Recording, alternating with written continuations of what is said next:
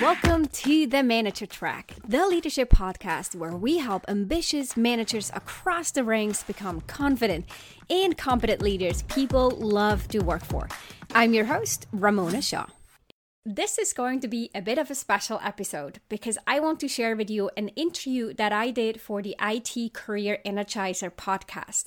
So this is a role reversal. I'm actually the one being interviewed, and in this conversation, I'm sharing my worst and best career advice, my worst and best career moments, and a few personal things, as well as what I'm currently doing in my business. Now, I thought it'd be fun to share this with you here too, because some of you are new and don't know much about my past or about my corporate life. And I thought this is a great opportunity to give a bit of an insight in where I'm coming from and what I'm currently focused on in my work. Now, Phil's podcast is for IT professionals, but anything that I'm sharing here applies to anyone, regardless of the field or the industry that they work in. So if you're not in IT, don't worry. This applies to you as well. So listen in and join me for the conversation with Phil. Welcome to episode 264 of the IT Career Energizer podcast. My guest on today's show has helped leaders in companies such as Google, Dropbox, and Asana, as well as numerous smaller businesses and startups, achieve greater success by building better relationships, more effective communication, and stronger executive presence. She is a former VP of a global private equity firm and now leverages her analytical, results-driven approach, personal leadership experiences, extensive research, and coaching skills to support managers in becoming confident and high-performing leaders people love to work for. So welcome to the podcast, Ramona Shaw. Hi, Phil. So good to be here. Thank you for having me. Ramona, that was quite an intro. And obviously I've mentioned a couple of rather large IT companies that people will be aware of. Can you perhaps give us a little bit of an insight into your involvement and what you've done for those companies? Yeah, so I usually come in when there's two cases. So either someone connects with me, that could be a manager, it could be an HR team, or it could be an individual themselves who says, look, I just landed this big job. I'm running a team for the first time, or I'm running a way bigger team than I did in the past. And I love someone who'd be a thought partner and who'd be a challenger along the way and the guide to help me get started on the right foot, right? To be set up for success from the get-go, because what we know is that a lot of managers in the beginning, unfortunately, fail or underperform. That's what's based on statistics and research. And that's what we can overcome and avoid when we do proper training and coaching and so forth. That's one. Or then the second is just when someone says, look, I know I'm doing this. I'm a little bit stressed out and I know I could do better. I know there are these areas that I receive feedback on. I don't quite know how to implement it. I need some outside help, someone else to think this through and to get to that next level in my performance and in the way I show up as a leader and what I can do for my team. And then I get brought in and I work with people between 3 months and 12 months, and we do assessments and different types of work together to help them be more clear, more self-aware, and then get stronger in those particular skills that they want to get better at and put their own strength to work a little bit more than they might have in the past. Okay. And do you do that sort of by setting tasks and objectives and goals and so forth? In fact, I do. It's. I think it's a bit of my background. I really like to have a very clear plan in place. So I do work with OKRs, and we define those key, the objectives and then the key results at the beginning of engagement. We do assessments to come up with some really important themes that will have the greatest impact for my clients during our work together and thereafter, ideally for the rest of their career. And then we track down, like, what does this actually look like? How do we know when we've been successful? What type of feedback will we get by the end of the 6 month or the 12 month that we'll do work together? Yeah. Okay. Right. So Ramona, can you share with us a career tip, one that the audience may not be aware of and perhaps should be? Yeah, so I think the one thing, and that goes also a little bit back to my own personal story of having started to lead a team, a little bit of like being thrown into cold water and not quite knowing what is expected of me in that role.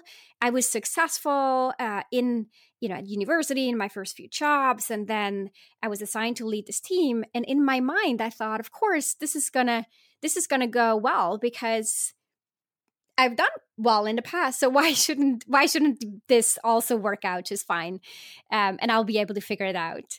But then I realized about a year and a half into my leadership career that in fact, the things that made me successful in the past are not the things that are making me successful now as a leader.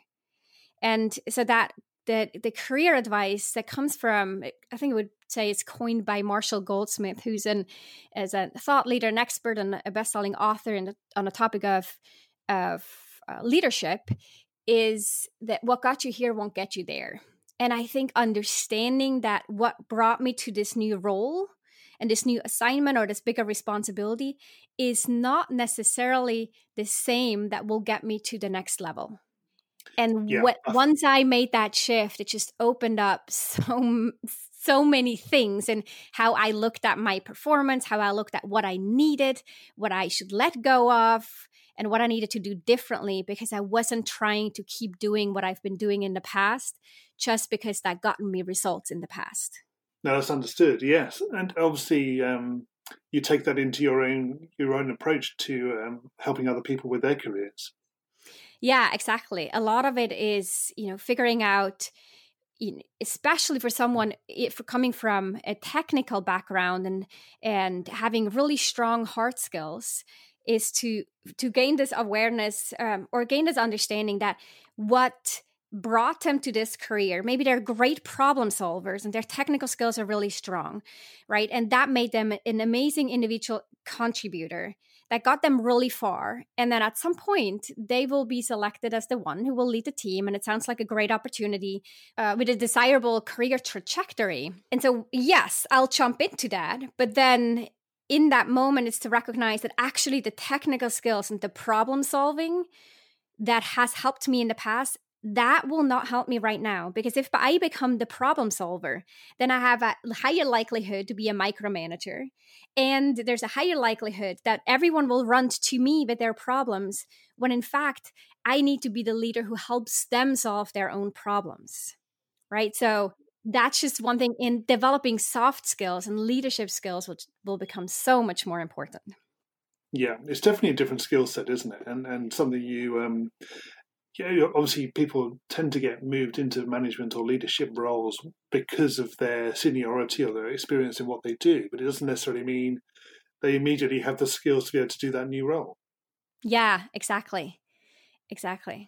And there is the assumption that by others, those around them who look at them and say, you were so good before, of course you'll do great here. And people think about themselves and have this own idea about who they are and how they've been successful in the past.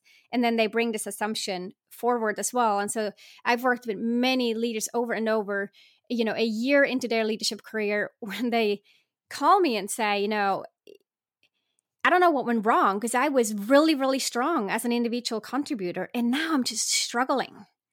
Yeah. And I don't understand why. What happened? It is really purely the fact that the requirements have shifted, and people around them and they themselves might not have acknowledged it to the extent that it would have been necessary. Yes, exactly. Good. Okay. So, Ramona, can you share with us your worst career moments and what you learned from that experience? Yeah. Oh, isn't it fun to go back to those?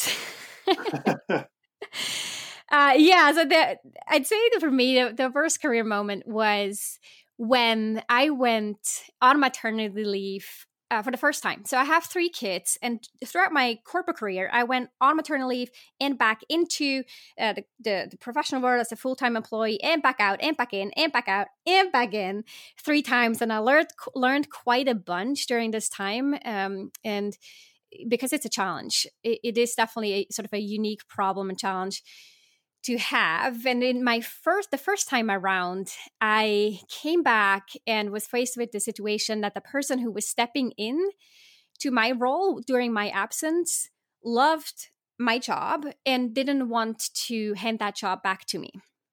Now, it sounds harsh, but really, this person came from the greatest intentions. She was doing a fabulous job, and she really was ready for this new responsibility. But what the challenge was for me is that I did not see this coming. I felt blindsided. I felt like unprepared to have this conversation in my mind, all the way through maternal leave, and then, starting my first day back at work. The idea I had in mind was that I would step right back into my role. There would be a transition period, but then I would be back to where I was before. And that was a really sort of a hard pill to swallow, to realize, reality is actually different than what I had hoped it to be. Yeah, that's quite a difference, isn't it? Yeah. Yeah. Okay, so moving away from your worst moment, can you tell us a little bit about your career highlight to date? I think one of the highlights in my career was when I was working really closely with our technical team, our software team, our engineers, and we were developing, at the time, the first investor app in the private equity space. So this was an app, a native app that we've developed and we brought to the market to our investor base. And it was sort of a brand new tool and channel to communicate with our large investor base. And I think the reason why this was a highlight to me is because we were working so hard, and we were working across three different continents, with times of really early meetings, really late night meetings. A lot of people got involved with fixing bugs last minute and making it all happen, and then having the launch and presenting it at our investor conference. It was a high visibility project, but it also was so rewarding because we put the work into it, and it was hard and difficult and challenging, and many moments of sweat and frustration, but then sort of doing that hard work and working closely with others on a project that, has real impact. I felt that was the most rewarding. And when I think back now, even right as doing this work and wanting to help people thrive in their career, it's because I think that those moments are just invaluable in our life. Those things that we remember forever when we get to work on something really hard and then we see it come to fruition. I think that's it, isn't it? It's that sort of fulfillment of that sort of end goal, if you like, and actually seeing it all come together. Yeah, exactly. Yeah. Okay, Ramona, can you tell us what excites you about the future of the IT industry and careers in IT in particular? Yeah, so I'm as I want to say, like, as an outsider or observant of what I see working with technology companies and how they're looking at, work of the future and careers in IT. To me, what's really exciting and inspiring to do this type of work is, on one hand, obviously, what we right now deal with is the remote work environment and the flexibility that this creates in the workplace. That's one. But also, what I'm noticing is that there is a way broader understanding and acknowledgement of required flexibility in the workplace. And what I mean by that is not everyone is suited to be a leader, right? So there are now all these organizations such as Amazon and Google, just name some of the big names, who have levels, and you can reach the next level regardless of whether or not you're leading a team. You could be an individual expert and reach the next level. And I think just that shift to create more flexibility in what a career looks like in IT is, and not necessarily having to be a leadership career for some people, that I find really interesting and a great development to see. And then, of course, all with technology and working in technology, allowing a lot more flexibility on where we work and how we interact with each other, and what type of innovations for the workplace and for any other areas in this universe we can put this to work. Yeah, I think you're right about the flexibility within the workplace as well, in terms of what you can do. As you say, management and leadership isn't for everybody, and there are plenty of opportunities within IT and the technology that's out there to sort of develop and grow a career in several directions. Mm-hmm. Yeah, absolutely. And including how many more women are entering the field. And I look at, I have two little girls, and my girls are, watching how SpaceX lands docks to the International Space Station, and how women are involved in the process, and they're reading up on stories of women in the STEM field or the STEAM field, and how they get excited about it and wanting to be part of it and loving math and all of that. And I think, just seeing more of the diversity in the space as well is something that I find that I'm excited about. Yeah. Okay, we're going to go into the reveal round now. We're going to find out a little bit more about you and the way you think. You ready for this? I'm ready. Let's do it. So what is the best career advice you've ever received? The best career advice I've ever received is to prioritize my career over my job. Now, it took a little bit of a while for me to digest this, but in essence, when I was first started off in my career, I was very much focused on the company. I felt married to that company. It was a lot of my time and my energy was all about this company. And what I didn't realize is how important it is to build a network outside the company, in the industry, or even outside the industry, to have sort of this long-term perspective on my career and recognize that when I want to switch and I want to go somewhere else, 80% of jobs are filled through networks and referrals. And if I spend all my time and energy on the job, then I'm not set up for what's to come next. And so whenever there was a moment where there was a happy hour, or it was a networking event or an industry conference, for me to carve out the time and make that a priority over getting more done on my to-do list. Yeah. And what is the worst career advice you've ever received? I love this question, Phil. The worst career advice I've ever received was when someone told me that I needed to learn on the job first before doing any training. And at the moment, I didn't recognize, I wasn't the slap in the face where I recognized like, well, that is a bad career advice. It really came to me and occurred to me later on. It's maybe 6 months, a year later, when I thought, where is this coming from? Because we know that in the beginning, we're forming habits, right? So when we learn something new, that's the moment when you learn how to ride a bike, and that's when your sort of muscle memory starts to kick in. You learn how to hold a pen, and if you don't hold it right, it's going to be a lot harder to unlearn to hold that pen the right way. Or, I was a synchronized swimmer, and I had to unlearn a lot of my sort of faulty swim techniques that I picked up as a child in order to get better as a swimmer. But that was hard work to unlearn and relearn. And so when we're early on in a situation where we have to develop new skills, be this hard skills or soft skills, that's the moment when you want to get training and want to look out and inside the job and look for best practices to adapt those, so that you don't say yourself a year later and you figure out, gosh, what I did a year ago wasn't really the best practice, and now I have to unlearn my habits and start over again. Yes, no, you're absolutely right. And if you were to begin your career again in today's world, what would you do? If I were to begin my career again in this world, at this time, I would spend a lot more time on relationships.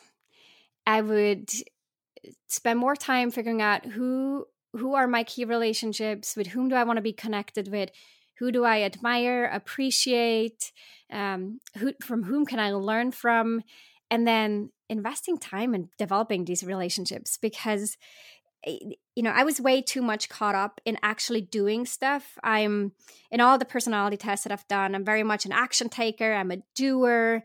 I want to be quick and get it done. And this comes at the cost. And in my career, this often came at the cost of investing in sort of that longer term outlook and sitting down with people over lunch, and be this a 2-hour lunch, but building the relationship and making time to connect with people. Because ultimately, regardless of what we do, and even being in IT, we're all in the business of people. Yes, and I think I would spend way more time on people and with people than I did. Yeah, that's good advice. Yes. And what career objectives do you currently have? So right now I'm focused on bringing more, I want to say almost democratizing leadership development, so that it's not just available for people in the executive level, in maybe senior leaders, but really to bring training and coaching to everyone in the organization, and particularly to new leaders in their first 1 to 5 years of their leadership career. And that's my big career goal. And that comes through different channels, be this through a podcast, a book that I'm planning to launch next year, through my own work and workshops and trainings, and being on podcasts like just this, just to spread some of the message and hopefully inspire some people to sit down and reflect and on their views and beliefs and what's currently working for them and what isn't. Good. Okay. And what's the number one non-technical skill that has helped you in your career so far? I think my number one non-technical skill is perseverance. I feel that people around me often say that when you set your mind to something, then you get it done. There's like no way around. You follow through. And I think that has helped me to get through tough times, and times when I felt frustrated, or when it was hard, and when it was a struggle, be this with family and, sort of juggling family and work. I always had that end goal in sight, and I was persevering through the challenges, and then to ultimately get to where I wanted to be. And I think that helped me a lot in some of the difficult times in my career. Sure. So presumably when you hit a problem or an issue in that you always manage to find an alternative solution or a way around it. Yes, exactly. And I think part of this is really to have, I call it the North Star. Like, what is it that I'm here for? And what is it that I'm doing next? And why am I doing this? And, I have my goals attached to the side of my wall here next to my office. And I read them every day. I keep them in arm's length. And so my mind is constantly focused on doing it. But there are many times where I just want to give up. I was like, I don't want this anymore. Or can we just stop, or let's pivot? And in that moment, I realized, like, no, hold on a second. Why are we doing what we're doing? And how can we stay focused on the solution and focus on the things that we can control, especially during a time where we're going through an economic downturn and a lot of things aren't the same that they used to be, and we really have to pivot and move things around a little bit, but then always keeping the eye on the end goal. Yeah. At North Star. It sort of leads nicely into the next question, actually. So what do you do to keep your own career energized? You can't see me right now, but my office is sort of, there are 4 walls, and on each wall are 2 to 3 bookshelves. So right. The passion that I share with my husband is reading books. Amazon loves us. We buy a lot of books. I read a lot of books, and I feel that the constant, the idea of learning and seeing new things and being inspired by new, and maybe even not contradicting, but controversial perspectives keep me energized and keep me up and running and excited about the workplace and and leadership in general, and being of service to others. Yeah. You like the feeling of a physical book, so you like to actually have something in your hand that you can read rather than reading on a tablet or on a Kindle. Yes. Or something like that. Yeah, I very much love the physical book. And it's interesting that sometimes I listen to the audiobook, but then I order the physical book if I liked the audiobook, because there's something to it to be able to reference back. And I, in fact, often sit here, at my desk, and I look at the bookshelves, and I look at, maybe there's a challenge that I have, and I look at the different books and then pick one out. Then I look up and it's like, what are they saying about this? Or what's their perspective on it? Or how are they doing it or describing it in the book? And I actually turn to my bookshelves quite a lot. I also don't throw away books. There's something about I'm having an attachment to them. I never throw them away, which will soon be a problem for us. We're not knowing where to go, because there's 2 in this household who feel the same way about it. Yeah. Okay. And what do you do in your spare time away from technology? In my spare time, I spend a lot of obvious time with quality time with my kids. They are young and they are fun, and they keep me fit and active. I also love hiking. So I was born in Switzerland, and I think, mountains and hiking in general is something I really, really enjoy. It's being connected with nature. Before I had kids, I was a big traveler and scuba diver, and I feel that's a bit of missing right now, but that would be something that, gosh, I would love to get back to, and I can't wait in a couple of years when we do that again. Yeah, I'm sure you will. And Ramona, can you share with us a parting piece of career advice? So if I can bring this back to leadership, because the question that I often get is, what is something that really is a small shift anyone can do and will have a big impact? And my answer is usually this. Something everyone can do, and it's easy. It doesn't take a lot of time, but it will make a big difference in someone's ability to lead and motivate a team, is to praise and to acknowledge. And not once in a while, but frequently, and probably more so than you think you need to. And it can be simple things such as, hey, I really appreciated how you showed up, or how enthusiastic you were with this presentation, or how well you prepared, or how well you structured this report, or delivered this tool or this code. And it's small things, but acknowledging and praising employees can make an incredible difference in how well they feel connected with you and how motivated they are. That's one. And I think the other one will be just to hold back a little bit on advice giving and ask questions more often. So whenever you feel that sort of that inner drive, oh God, I want to give advice and I want to say something and give advice and solve the problem, just to hold back a little bit, sometimes just bite your tongue and ask a question instead. That often opens up a whole new level of conversation. And, if I boil it down with all the engagements and work that I've done with leaders, these two things are really small, don't take a lot of time. Everyone can do them.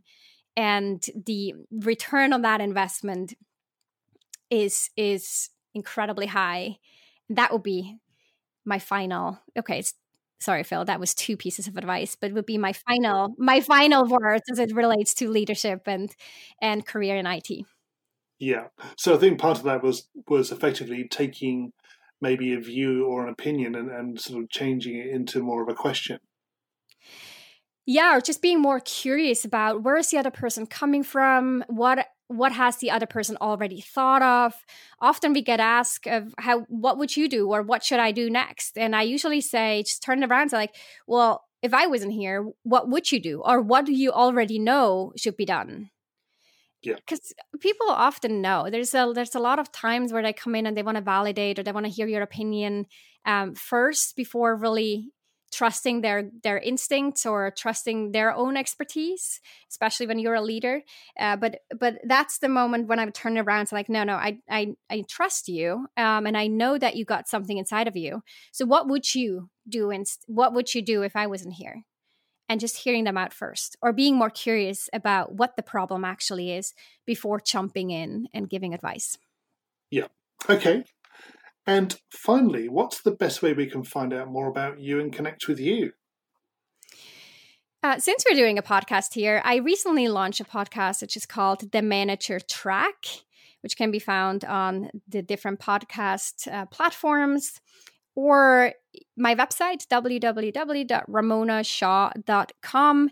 And if you put /masterclass, you'll also get to see a free masterclass on what I call the 4 shifts to become a leader people love to work for. And I'll go deeper into some of the topics we touched here and others. And I think that'd be a good place to find out more about these type of topics that we talked about in this episode. Great. Excellent. Ramona, thank you so much for joining me on the podcast today. It's been great chatting with you. Thank you, Phil. I enjoyed it very much. I hope you enjoyed this conversation with Phil. Now, if you're someone who's new to a leadership role or first-time manager and you're looking for some resources, then I got something special for you. So head on over to www.ramonashaw.com/masterclass. And this is where I'm teaching you the 4 shifts that you'll need to go through in order to lead a team successfully so that people love to work with you. And if you like this episode, then please take the 2 seconds to give it a 5-star review on the platform that you're listening to it. And if you're even more generous, I'd love a quick comment about what you appreciate about this podcast. It would mean the world to us. Thanks so much, and I'll see you next week in another episode of the Manager Track podcast. If you love this show, then you love even more my free training for new managers. If you haven't watched this training yet, then I'll strongly encourage you to sign up at ramonashaw.com/masterclass.